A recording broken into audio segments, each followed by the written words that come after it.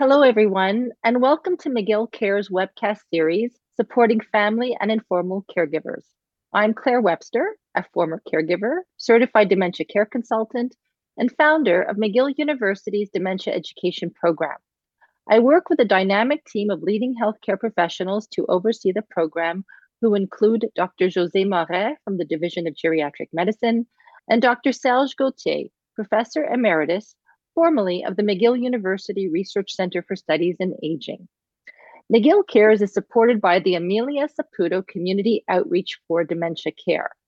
I would just like to take a moment to tell you that the McGill Dementia Education Program offers a comprehensive range of free resources to educate and support persons living with dementia, family and informal care partners, healthcare professionals, medical students, and the public at large. One of our most important resources is our Dementia Companion Guide, which can be downloaded for free and is currently available in 10 different languages. Dementia doesn't discriminate, and neither do we. So we are working on developing more and more languages. So printed copies can be obtained on Amazon at a cost of $20, and it goes to support our program. So I'm very excited to welcome my guest today, Lucy Barilak. She's also the host of Caring Conversations, which is a virtual support program. You can see Caring Conversations on our website. And Lucy is here today to discuss hygiene and dementia. So Lucy Barilak, Master of Social Work, is a social gerontology consultant for the CIUS West Central Montreal and a graduate of the McGill University School of Social Work, where she is also a liaison supervisor. Ms. Barilak has developed evidence-based training for seniors and caregivers, and she lectures in the field of social gerontology and knowledge transfer. She facilitates Dear Lucy, an online show about caregiving funded by the WellMed Foundation in the United States. And she founded and for many years managed the Caregiver Support Center at the CLSC René Cassin, a multi-service respite center for family and informal caregivers. Ms. Barilak received the Queen's Jubilee Award for her role in developing a national coalition to support caregivers across Canada. So today, Lucy and I are going to revisit a topic that Lucy just addressed on Caring Conversations. So you can go back and see that on our website, because we know it's something that most people who are supporting someone who's living with dementia will eventually encounter. Somebody with dementia may refuse personal daily care, and Lucy's here to provide tips for caregivers when faced with those situations. Welcome to McGill Cares. Thank you so much, Claire. Very happy to be here. Well, for me, you are honestly one of the pioneers in caregiving, not only in Quebec, but in Canada. So it's really an honor to always have you working with our program because you have such tremendous knowledge to share with people. Thank you for that. But I do want to tell you, I know you're aware of it, that I was a caregiver for my mother for over 10 years. So I walked in the caregiver's shoes, for sure. Well, that's what's amazing. You're not only bringing your professional experience, but you also have your personal journey to share. Definitely. So so let's talk about hygiene and dementia. The first question I'm going to ask you is let's outline what activities we're talking about when we speak of personal daily care. Right. Well, obviously, we're talking about bathing, dressing, oral care, hair care, foot care, all the things that we do on a daily basis that are so important. And not only to feel better, but hygiene and health. So why do people with dementia sometimes resist these activities? What might be going on with them? Like, for example, we often hear about people that no longer want to take a shower, change their clothes. So what's going on?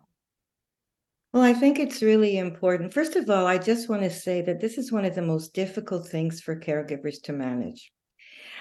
Besides the dementia and memory loss, but daily activities of hygiene like that, when somebody is resisting, it's frustrating. You can become very angry.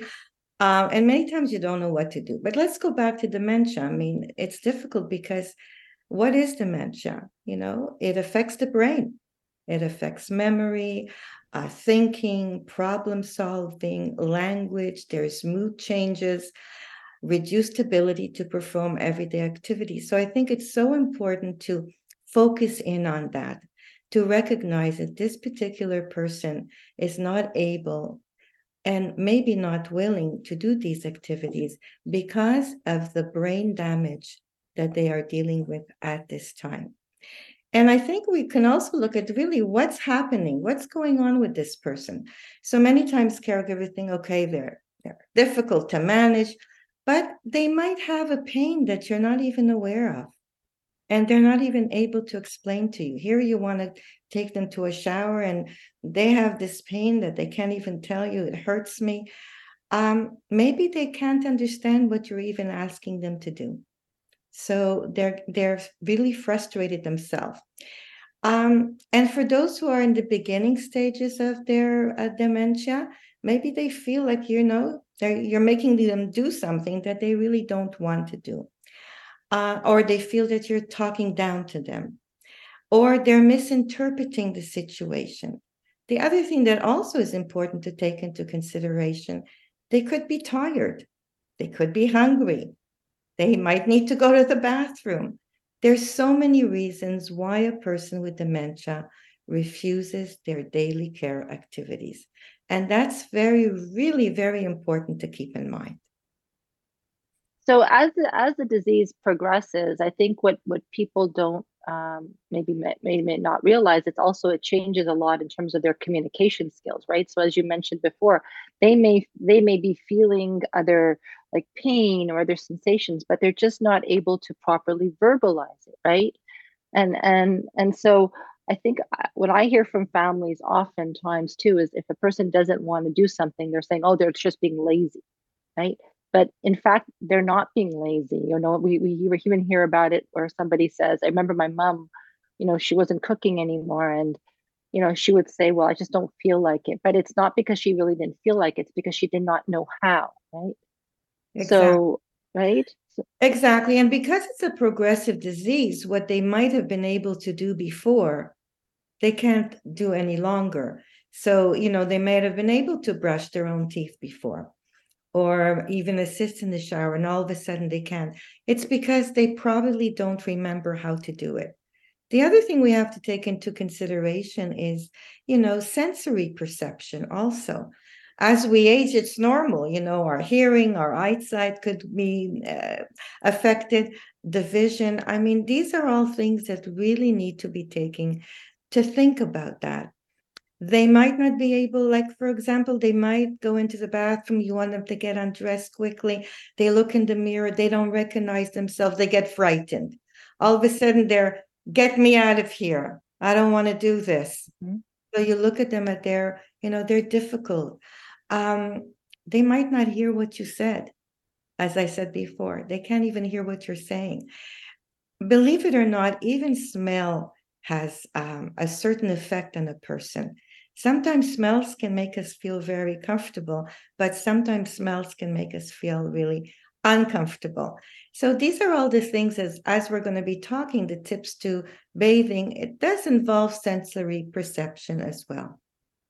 So, in addition to the sensory, the changes that happen are just really like even using our hands, right? Like, maybe they can go into a shower and they don't even know how to turn on the shower, the knobs anymore. They don't know how to unbutton their clothes or how to use a razor, right? So, maybe you could give us an example. There's so many changes that take place, right? In terms of just having our ability to use our hands and think Sure. about what we're doing. Well, as I said, we have to go back. That's why I started off with dementia. We have to go back to dementia to recognize that this person is not doing this on purpose.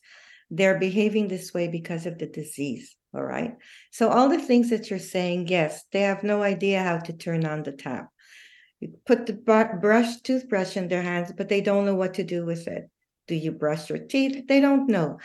I think before we go into like the tips things, I really want to go to talk about, it takes a lot of patience, creativity, and empathy to Mhm. start this. So what I want to say is that You have to have the ability to step outside your personal needs and logic to understand why a certain behavior is actually happening, you know? So it's not easy. So when I say to caregivers, when it comes to daily care, especially when it's showers, which do not have to be done every single day. Okay, these people are not running marathons, they're sponge bathing. We can talk a little bit more about that. So what I want to say is that when I say that needs patience, you really need to put this into your schedule. You have to make sure that you have time and energy to get this task done. Okay. So if you feel that you're not in the mood that day and you just can't go through that, leave the shower or whatever other activity you want to do at a different time. You need to be prepared that things may not work out the way you wish. So again, you need to be patient. It's important to use clear words. It's important to organize yourself. And why am I saying this? Because I went through this myself. It wasn't easy for me to tell my mother, you need a shower. Okay. I had to Mm-hmm. prepare everything in order for it to happen. So could you give us some tips? Let's start with the shower and bathing. What would be some really good tips for that? Well, as I said before, I think it's important to before you give anybody a shower that has dementia, I hope that your bathroom has been assessed to see that it's safe. Okay. And you can do that. I mean, handrails, um, bath chairs, raised toilet seats are extremely important. And that's something that you can call your local CLSC to have a physio or an occupational therapist come in to assess the bathroom. So you want to make sure that that's it. Um, Now, you know that, like for a shower, for example, once you have all these aids in the bathroom, it's kind of nice to say, with my mother at work, I would say to her, we're having a spa day today. Okay. Mm-hmm. I don't talk about, you haven't had a shower in a couple of days, and well, it's really important that we do that, or put them in a situation where you sometimes even I've heard caregivers say, you really smell bad. It's time to take a shower. I wouldn't suggest saying that. Mm-hmm. So, Which often happens, right? Like I yeah, think it's so many families because they don't understand what's happening. That's the go-to. It's you haven't had a shower all week, or you smell, or like it's because people don't understand the impact that yeah, dementia has. or people are coming over. You got to look good.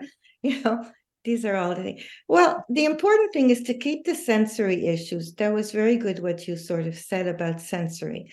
Now, one of the most important thing is that, believe it or not, the temperature of the water is so important, because it might feel too hot for some people, too cold. So you've got to really gauge that. So a lot of times preparing things ahead of time, like for example, preparing the towels. Some caregivers put on music in the bathroom, which really creates that atmosphere, something, come on, let's go and listen to some music. Lighting is also very important in the bathroom as well. Now, as I said before, if they look into the mirror and they feel frightened, then cover the mirror if that's going to help that particular day. If you know that that's what's going to trigger them, getting your towels ready, getting the soap, getting the shampoo. Obviously, baby shampoo is better so it doesn't sting. The washcloth. Get yourself organized.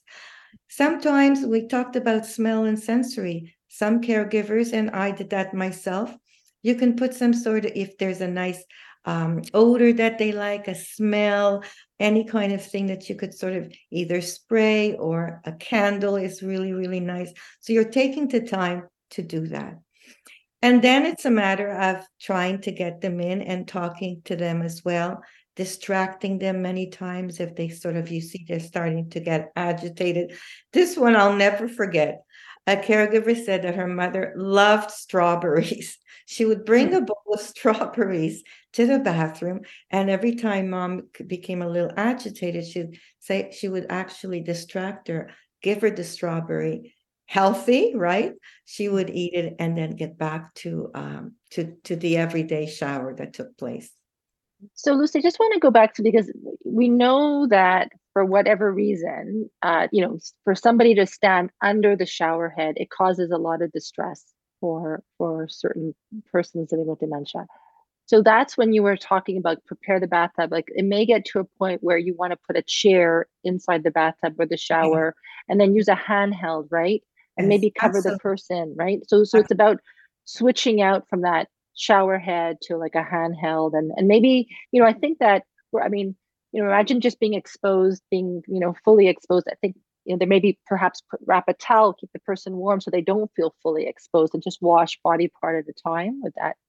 Well, it's very, very important. As the dementia progresses, you're going to see changes in them. Whereas before they would have been very much what you said, go under the shower, and now they are afraid. So a bath chair is really important. A hand shower is important. It is very important to make sure that you protect their dignity. Very important. And to allow them to do as much as possible. I believe that wholeheartedly. Let them do whatever they can for as long as they can.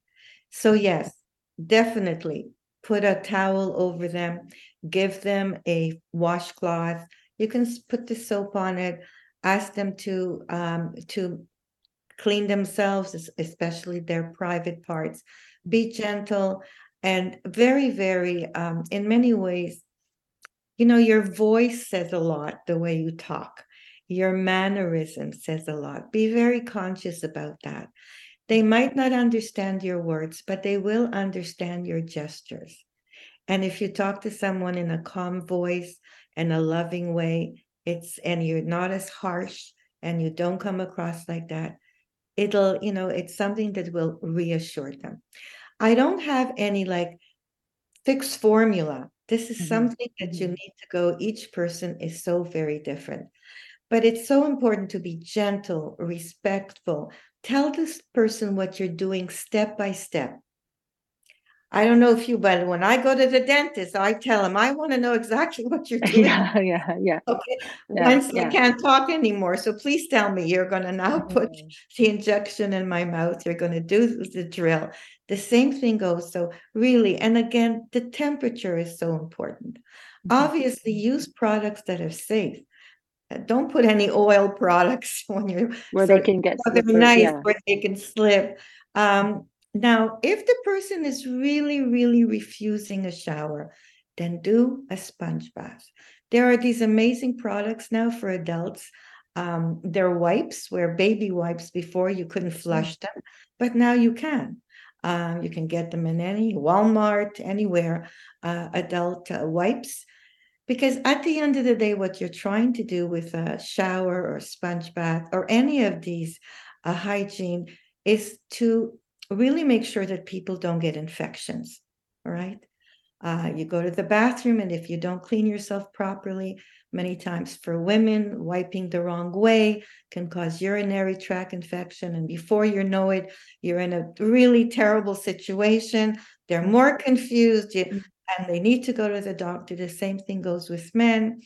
So, all these things, all these little products, all these little things that you can sort of outline. Schedule is also extremely important. Mhm. Scheduling, that scheduling activities is important. So let's segue into now getting dressed and what you said earlier about letting persons should be able to do as much as they can for as long as they can. Yeah, And yeah. dressing becomes a big argument with some people because I see family members who get mad at their mom or their father the way they dress, right? But I feel, I mean, correct me if I'm wrong, but if how they are dressing isn't hurting themselves or anybody else, just let it be, right? And I remember my mother would change her clothes like 5 times a day. She just because it gave her joy to go to her closet and just change her clothes, right? And play with them. Or some people become very protective of their wardrobe. They don't want anybody to go into them. So what would be some of your tips in terms of having somebody like encouraging a person to change their clothes more frequently? What Right. would you say to that? Well, I love what you said about your mother, the joy of changing, Mhm. you know. Um, Really, for me, it really doesn't matter what my mother wore, especially in the house. it didn't matter if it was going outside and was cold day and she wasn't dressed it like it was summer. Yes, but otherwise, as long as the clothes were clean, she loved a couple of outfits. So I went and bought the same outfit. There was like four of them. Does it really matter as long as it made her feel good? But I think it's so, going back, I think it's so important to allow them to choose their clothes for as long as possible. Okay. Always give them a choice, especially if you're going out. So if you want 2 sweaters or 3 sweaters, whatever it is. Another really good tip is if you want them to maintain their independence for as long as possible, is lay out the clothes in order. Mm-hmm. So you Mm-hmm. put on the underwear, the socks, the things first, the things like that. Again, it takes patience and you need to have time. Um, and going back to what you said with your mother with lots of clothes, sometimes it's not beneficial to have so many clothes. So sometimes it's better to remove a lot of things. There's a lot of clothes in my cupboard that I wear once in a blue moon. Mm-hmm. And sometimes I don't, and eventually give them to charity. But so remove a lot of clothes. It becomes a little bit too complicated. And I think that it's important to buy clothes that are easy to wear. Okay. Zippers, buttons are not that great. So pants with that have elastic. And I think also if you want them to maintain their independence, maybe put colored things together. All right. So like if it's white or red or whatever it is, and to give them the choice, but to make it easier for them. So again, Velcro, zippers, these are not all great things. So that things that are easy to put on and take off. Now, this is from a caregiver, not from me. What she would do, she would label with pictures the drawers that the clothes were in. So she would put a picture of the underwear, of the shirts, and she would say, his name was George, George, why don't you go and get your underwear? And he couldn't, so he would look at that. Again, as things change, becomes more difficult, like ties and belts and things, like hang them up so it's easy to do that.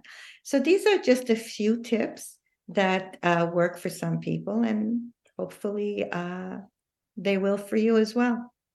I think what's important for people to understand is that as the disease evolves, more and more prompting will be required. Like you said, lay the clothes out on the bed, because it again, part of the activities of daily living and the changes of the brain, the person will no longer be able to say, okay, I have to put my underwear and my socks, and then I put my shirt, and all of that becomes very difficult. And that's why many people just stay in their same clothes. Some people go to bed wearing the same clothes that they have during the day. They may not recognize that their clothes smell or that their clothes are dirty. And it's just the tasks are more difficult. And you can't just say to somebody, change your clothes. It's like they will need prompting, right? It's so important for people to understand that. Absolutely. Prompting and not putting too much emphasis on. And as I said, um, sometimes it is difficult to get them to undress and take their clothes off, but with Yeah. distraction, and just being gentle and patient. So let's talk about oral hygiene now. You mentioned the dentist earlier. So, um, I mean, that could become a bit difficult, right? As time goes on to have somebody brush their teeth. What would you recommend? I think the most important thing to keep in mind is that poor oral care affects your whole body. People don't recognize that if you have an infection in your mouth, it can go into your bloodstream Mhm. and affect every organ in your body. So that's why it's so important to make sure that you take care of the oral health. Now, the other thing is, if someone doesn't want to brush their teeth, and we're brushing their teeth, if they have teeth, obviously, all of a sudden they might not want to eat, and you don't really understand why. So oral care affects the ability sometimes to eat. And so it's something that you should really think about. Now, I really feel very strongly that it's important, as important as taking um, your loved one every year for a checkup to the doctor, it's as important to go to the dentist. And it's Mhm. important to find there are dentists that deal with people with dementia. It's so important to let them know ahead of time, to let the staff know as well that the person has difficulty and to make it, make appointments maybe when it's convenient for you, maybe towards the end of the day, so there aren't a lot of people there, and to be able to stay with them as well. So that's part of the oral care. So how do you take care of that? Okay, now you want to get them to brush their teeth. Now, a good way is to actually do it together with them, meaning you pick up your toothbrush, you put your toothpaste on, you give it to them as well.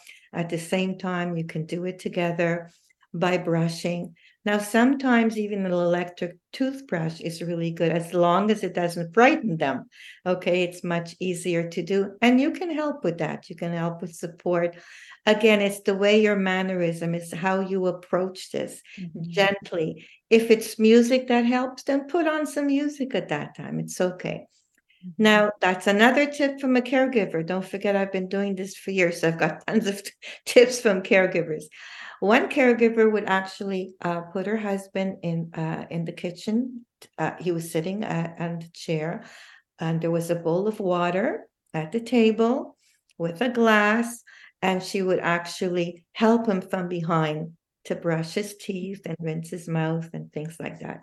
Now, there are all kinds of swabs that are available as well with fluoride in them. You have to ask the pharmacist. Don't buy anything over the counter without asking first. So these are also okay to swab the mouth if it becomes difficult.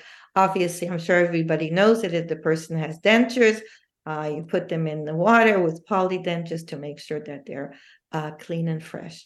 So these are the things that are important to keep in mind.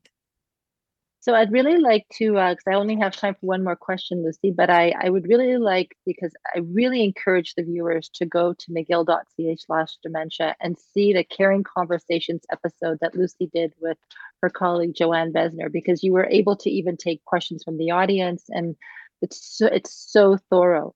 So one important point that I'd like to discuss is, how does a caregiver know when the needs of the person living with dementia may exceed the capabilities of the care that the family member is able to provide, right? Because it may get to the point where it's just not possible, right, for the person to do all this care. So, what are those signs? Well, a lot of those signs are when you, the caregiver, feel that you can no longer continue doing this for different reasons. And let's look at that a little bit closer. Like, let's say you have all the tips in the world and they've been working for a while, but they stopped working now. Now, you yourself are putting yourself at risk physically by having to lift that person, and it's difficult, by them becoming possibly verbally, physically, sexually aggressive towards you. That's difficult, very, very difficult to handle. And nobody should have to go through that, because all it can do is escalate even your behavior. You can get angry with them, and that's not what you want. You want to protect yourself, but you want to protect that person as well. Now, the other thing, many caregivers, when it comes to the point when the person becomes incontinent, and you need to either wear, for some it works, they can protective adult pads are fine and that you don't feel, but when it becomes an issue, but at the end of the day, it's really how you feel. I always say in this relationship, there are two people and you need to balance it off. One does not outbalance the other. If you really, really feel that you're getting angrier, you're frustrated, you're in a way kind of even frightened of what the future looks like, it's time to get some help and support.